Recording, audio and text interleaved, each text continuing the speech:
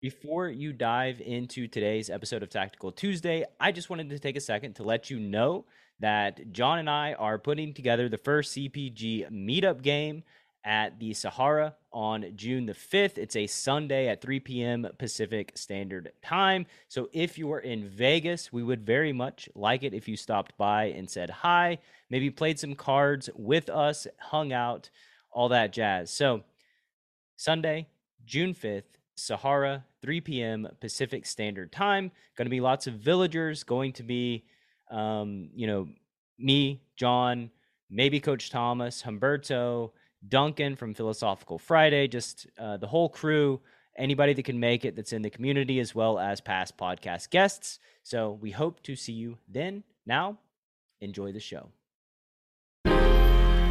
Poker's legendary champions, next generation stars, and tireless ambassadors of the game, sharing their wisdom and guiding your journey to high achievement on the green felt. This is Tactical Tuesday on Chasing Poker Greatness with your hosts, Brad Wilson and John Chai.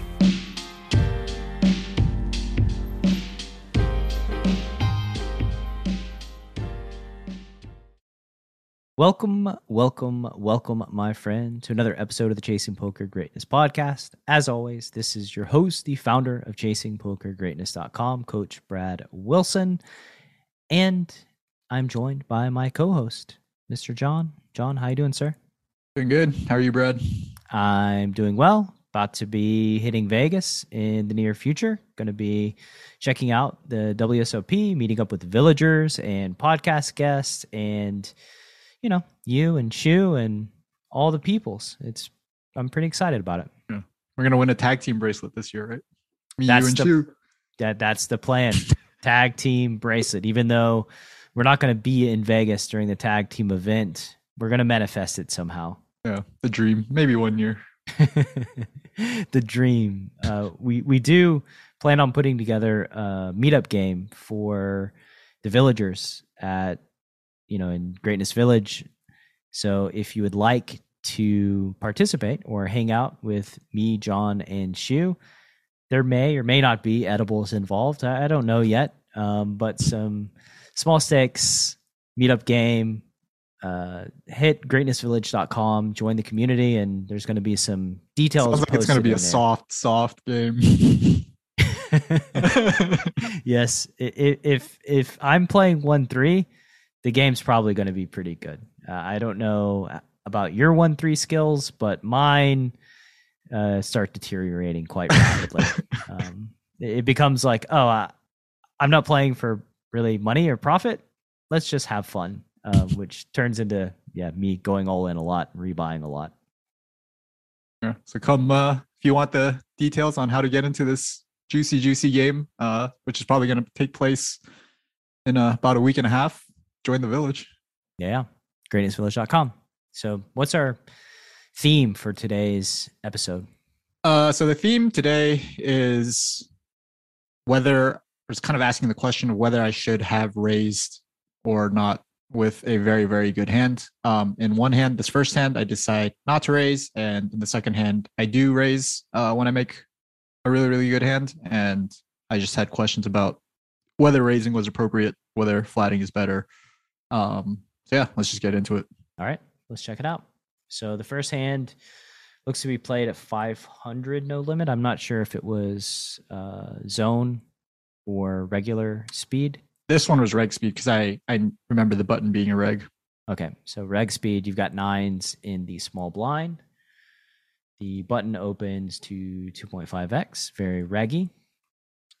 You 3-bet to 55, and villain calls. You get a flop of 9-8 deuce, monotone, all spades. So you flop top set. There's 115 in the pot. Effective stack is 465. So tell me about this first decision point. Yeah, I mean, we could. This is not the point that I really want to talk about in the hand, but I think there definitely is a decision as to whether to bet my top set or check. My general strategy on monotone boards is to play very, very tight and generally just check range on the flop. That being said, I think nines is like a hand that, nothing terrible can really happen. We have top set. We have a hand that can improve versus the flush. We don't mind getting all the money in on the flop or on later streets. So putting in money now is fine. I think one of the benefits of checking a hand this strong is, especially versus a reg, is just having a more protected checking range, having hands that can either check raise for value after checking as a pre-flop three better or call down if the button does decide to put all the money in. Yeah, it's really nice having boats in your check call range when Mhm. the board pairs on the turn or river. Mhm. Also, like splitting your range here, maybe tough to manage. I Yeah. would say like there is some benefit to betting the flop, which would be that you can ensure the money gets in over three streets. When you seed initiative, villain can check back, they can bet the flop, they can check back the turn. So they're just in more control as to whether or not all the money goes in, and you have a hand where you would prefer if the money went in. So Mhm. yeah, that would be the merit to betting, but I'm down with checking. I think checking is probably my preferred way to go on this board. Yep. So that is what I do. Generally, just going to be playing again, like I said, pretty tight on monotone boards. I check, and the button bets about a third pot, bets 33.90 into the 115 in the middle. I think again, this is where I really had the question of: is it better to raise or call and have like a really nice hand, or just protect my call down range and just have a really nice hand that can very easily call all three streets for all the money? Yeah, I think it's a bit of, again, more competing incentives, right? I think like on the one hand, you could check raise. If you did check raise, we're relying on villain to like have a hand here to be able to put the money in and go broke, which I do think they would bet the flop with like, queen 10, right? Queen 10 of diamonds or queen jack of clubs, right? So like basically overcards with gut shots that have very little equity against our exact hand. They could also bluff on four flush runouts, because I would imagine that their perception would be that we're going to check raise a lot when we have like the ace of spades, king of hearts or something Right. like that, right? So basically calling just gives them room to put more money in with weaker hands, whereas raising makes it to where they need to have something, right? And I'm not exactly sure what that something would be on this board. A set of eights, a set of deuces, they need to have like ace queen with the ace of spades themselves. Something like that. I doubt they're just happy to get it in with like even ace queen with the queen of spades, because that hand could be dominated by ace king with the ace of spades. So actually, the more I think about this spot, the more I just am really leaning towards calling and not raising. Right. So basically what you're saying here is if I check raised and somehow all the money got in, for me to be ahead, it would have to be a massive cooler on the flop, like a set over set situation. Maybe like ace queen with ace of spades doesn't even bet the flop, at full frequency. Maybe that hand checks back, hoping to realize equity and not get check raised. But on the flip side, I think ace queen with like the ace of spades probably is just going to barrel off. Probably just going to bet the flop, bet the turn, jam river when they don't improve. Yeah, that's something that I didn't mention in my thought process, was that we do give the button an option, the option to just bomb, whatever. Maybe they just go crazy with like not even a hand with equity. Maybe they just take king queen of diamonds and just rocket it off, thinking that my check call range can't handle playing for all the money. Yeah, so I'm a big fan of calling here and not raising. I think it's just calling feels like the way to go. Wow, I've made it 2 streets and everything has been approved. I feel like that's now we're on the turn. The jack of diamonds. I think like basically once we've established our plan, sort of don't want to ruin the rest of the hand, but we need to stick to the program, right? Like once you've decided to go this route of check calling so that villain can put money in with all of the weakest hands in their range, then I don't think like raising on the turn makes a lot of sense, because again, we want king queen of hearts to just ship it on the river, and they don't have much equity, right? And also, like, the Jack of Diamonds has also downgraded our top set. There are, Queen 10 now is very much a hand that I wouldn't be surprised to see snap the flop, all the Queen 10s. And, if this guy does somehow call the 3-bet with a hand like 10-7, like that has now improved as well. Also another hand that I would expect to stab the flop quite frequently. So it's not like, the Jack of Diamonds is some great card for our top set. Yeah, and it freezes Queen Jack as well. Like if Queen Jack stab the flop and they turn a Jack, they're probably not betting the turn. And King Jack or Ace Jack too, if villain did stab the flop with those. I would say another thing that the listener may be asking themselves is, shouldn't we protect versus like the nut flush draw? And I think like the reality is, like, one thing, when villain has a flush, you're going to get stacked pretty much no matter what you do. Like when villain flops the nut flush in this situation, a 3-bet pot, when they're in position and you have top set, like they just get the money. They get the prize, right? So we've already conceded our stack versus all those category of hands. So really now the question to ask is, how do we also allow villain to put all the money in with all of its lower category of hands, right? And the best way is by seeding initiative and letting them put the money in. And if they do have like ace queen with the ace of spades, then we just take the risk of calling. And if they make a flush, they make a flush and they get our stack. And if they don't, which they won't more often than they will, then we're going to get their stack a lot of the time. So that's really how to line up all the comparisons, I think. I want to just add on to that point, because I think it's really that's definitely a question that I think a lot of people will have, is like, shouldn't we protect a pretty strong hand from some poor runouts that can very easily happen. And I think I would like challenge people who want to do that to protect top set to think about like what that does to your check call range if you are check raising a hand like top set. One of the first points that I made on the flop was like having a protected check calling range that can just call down. And if you're raising a hand like top set, suddenly you're presumably you're raising flushes as well, or maybe people are slightly happier to trap with flushes, but that suddenly makes your check call range extremely weak, and you're probably don't have any hands that want to play for all the money if you're check raising these sorts of hands. Right, which makes somebody who has like king queen of hearts here, if that's the way that you're playing, just totally in the right bet jamming, because they're just going to fold out the majority of your hands because you just don't have strong enough hands when you call. So yeah, basically with all of that said, you go ahead and call the turn. Villain bet 126 and a 182. They've got 300 behind. Turn was a Jack of Diamonds. The river is a 6 of Hearts, which is a proper brick, I think. The 6 is not likely to improve very much. 435 in the pot. You check, villain jams, and you call. Just really not much to talk about, I think, on the turn in the river. We had our plan. Stick to your plan on future streets. And so in my opinion, you played the hand perfectly, and your reward for playing the hand perfectly is you lose your stack to the flop nut flush. Congratulations. Yeah, I'm playing great today.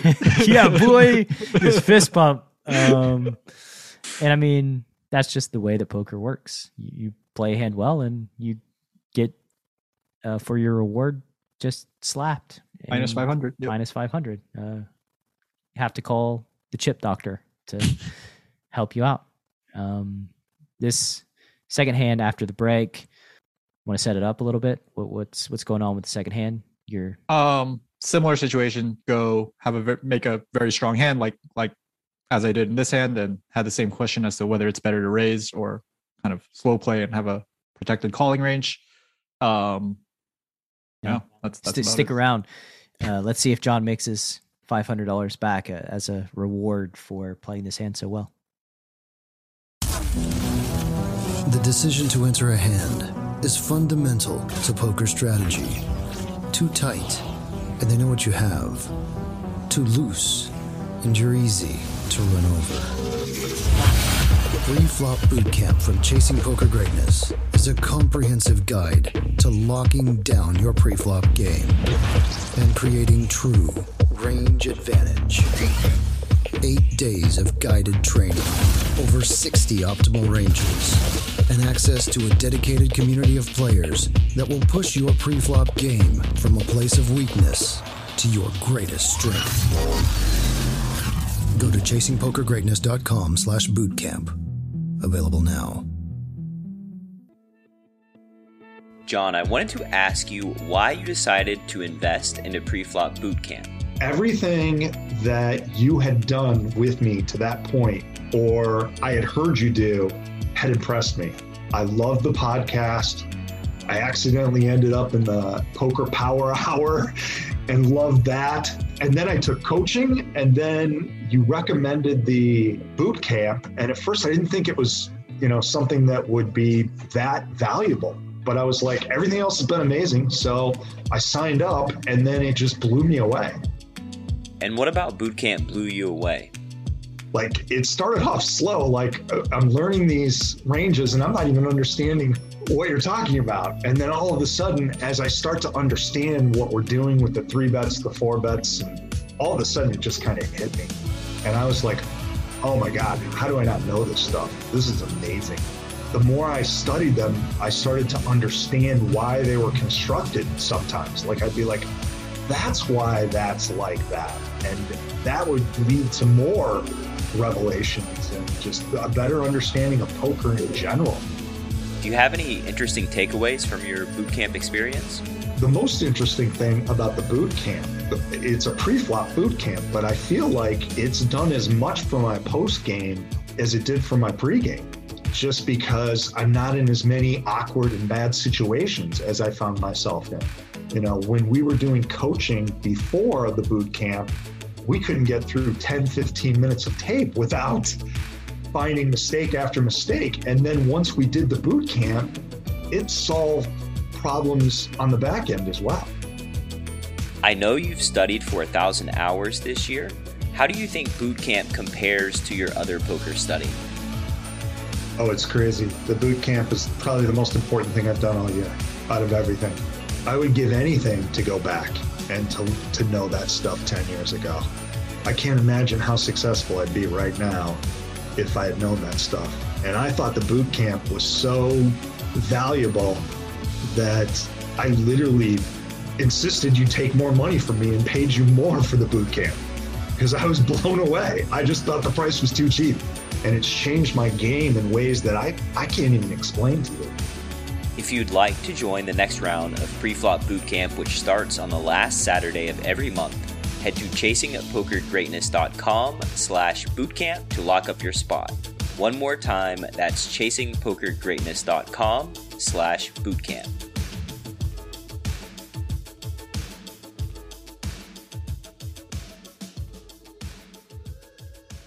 All right. Welcome back from the break. We got this second hand, which is shockingly, we didn't lead in with this, but shockingly, it's king queen off. I know the longtime Tactical Tuesday listeners are shocked to see this hand. You having questions about how to play, but here we are. One of these days, when are you just gonna learn how to play this hand well, and we can Hey, who knows how this hand turned out? Maybe I played this hand well. Yeah, that's true. This is your jacks. Yeah, my personal jacks, king queen. Your personal jacks. Yeah. So. I just 30 exit pre with this hand when I'm playing live. And, yeah, I hate this hand. You turn it over, king queen off. I can't play it for nothing. Everyone's scratching their heads. Listen to my podcast. You'll understand. Yeah. So you're playing 500 NL once again. I don't know if it's Zoom. I don't know if it's regular. This one looks like it's not Zoom based on the replayer. All right. So regular today. Yeah. Villain opens to 15 from the small blind. Everybody folds. Looks like the villain is a reg. Both of you have about 100 big blinds effective. I assume that you 3-bet 245 and villain calls. So everything pretty standard up to this point. There's 90 in the pot. Flop is king, queen, 9, all hearts. So you flop top 2 pair on another monotone board. About 462 behind. Villain checks. And I guess we'll start here with this first decision point on the flop. Same story as the last flop. Maybe monotone flops could honestly even be a secondary theme to this. Going to be playing pretty tight. The not only is this flop monotone, but there is a straight available on King Queen 9. I think, a hand like a set, like in the last hand, is one that I would think about betting. King Queen top 2 is even kind of getting down to the point where I am not very excited about putting money in on the flop. One of the benefits though is that we are in position. Also, King Queen, kind of like a set, can improve to a hand that can beat both a flush and a boat. So it's not the end of the world if we get check raised. That being said, I would still hate to get check raised. Yeah. And leave it to you to find a theme for the episodes, and 3-bet pots on monotone flops. This is like so obvious. And here we are on should I raise or should I not raise? Oh, but that's what I wanted. I got to get my own questions answered on this one. Yeah, you decide to check back the flop. As you said, I think checking back the flop is reasonable on this board. I think betting the flop is also reasonable. So I think you could go either way. And if you did bet, would generally be betting small. Yeah. So betting a third if you did bet, but you do decide to check behind. So we get to the turn. The turn is a card that we're okay. We're now okay. Man, I wish I bet the flop. Putting money in. The Queen of Diamonds. So now you have a full house. The board is King, Queen, 9. Queen, you have King, Queen. So unless villain has a straight flush, we're in the clear. Villain stabs what looks to be a half pot size bet. And so now we're at really the second important decision point here of whether or not to raise, whether or not to call the turn bet. Yeah. So this is like, I think the question for me here is like, is it better to just try to get all the money in somehow? If I call here, I guess like jamming the river is still an option over a bet, or if he checks. I think one of the benefits of calling here is that we can trap bluffs that might just be barreling off. I think one of the benefits to raising is that we sort of just really ensure that stacks go in, and that maybe there's some hands that stack off right now but don't stack off on let's say a heart river or like a king or queen river where the board double pairs, or trips where like trips out with a queen. So yeah, my question here was just, is it better to raise or is it better to call and hope to put more money in on the river later? Yeah, I think this hand is a little bit different than the last one, because in the last one I felt like villain had a lot of incentive to put money in with their bluffs. In this one, when you check back the flop and call the turn, I think they have much less incentive to continue bombing with their lower equity hands, because you're just going to have a lot of like king jack, king 10, aces, ace king, or even just queen X. That's like queen really X, never ace, folding. ace queen, queen jack, queen 10. Like you're going to check back all these hands on the flop typically. So you just have like what's seen as a stronger range from villain, which basically reduces the incentive for them to just blast away and put a ton of money in the pot. So I think the value of trapping future bets is less here. I would say that, yeah, raising the turn is just kind of odd, right? Like, I think when you raise the turn, you have to go like really small is what I would think, to at least plant the seed of like, you can be raising turn small to check behind river, something along those lines. And I also think that like villain's probably going to perceive if we raise the turn small, that we probably have like less nut flushes in our range. So, and mostly like ace queen would be like facing a click on the turn. It's like, oh, this villain has like queen jack, queen 10, ace queen, and they're trying to check back the river. They're going to check back the river. They're going to get money in now, like after they've turned trips. So villain can, they can still jam like hands that, like a jack 10 or like a flush, maybe even like an ace jack or ace 10 with the ace of hearts if they so chose. Yeah. So essentially click in an attempt to pretend that we're like trying to stunt the action. Yeah. I mean, I think that first of all, really clicking is like probably your preferred raise size on the turn. If you do raise, it's like very, very small because you don't have a ton of bluffs. So like, I think that raising small in the turn is just like preferred anyway. Gotcha. But yeah, I think raising here is probably better than just calling. Gotcha. Yeah. I hope I raised small. I don't remember what size I. Ugh, Looks too like big. you went 3x. Yeah. And I think when you go 3x, like now you're really relying on villain to have a hand that they want to put the money in with. Yeah. Yeah. Right. Which is going to have to be a hand that beats ace queen, typically, I would think. Right. And villain just goes ahead and puts some money in. So easy game. We just guess the raise size didn't matter. I was so what's actually I think a really good point about raising smaller here is that when I raised here, I did not expect to get jammed on very often. I thought like that if they did continue, it'd be with a call. And like my first thought when they jammed was like, wow, I didn't expect this. Wait, does he have a straight flush?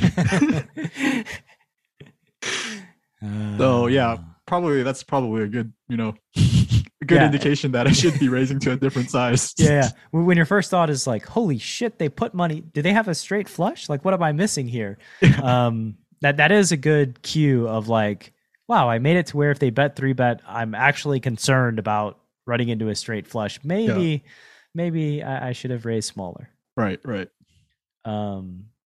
yeah, if they have a straight flush, well, God bless them. I hope they don't, because we'll be breaking down king queen offsuits for the rest of my life. Oh my God. Yeah, we got it back. We got the money back from the first hand. They flopped a straight, so they had the jack 10 of spades, and then just ripped the turn. How do you feel about their rip of the turn? Yeah, I was going to ask you the same question. Is like, do you think that's what they should have done, or should they have just called the river? Should they have folded? Like, I don't know.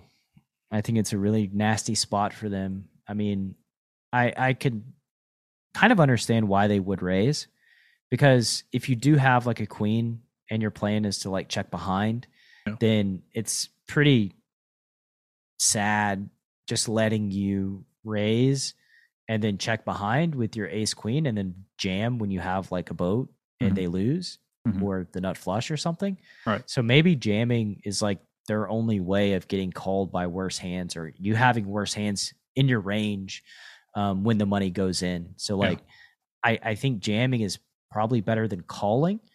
Then we have the question of like, is just folding better than calling? And I don't know the answer to that. Like, I think folding is probably better than jamming. I think a secondary question when it comes to jamming here is like, does he expect me to stack off with a naked queen? Ace queen with the ace of hearts? I don't know. Who knows? It's like, I would feel terrible about putting all the money in with ace queen with the ace of, like, I had a boat and I was like a little bit uncomfortable. Like, yeah.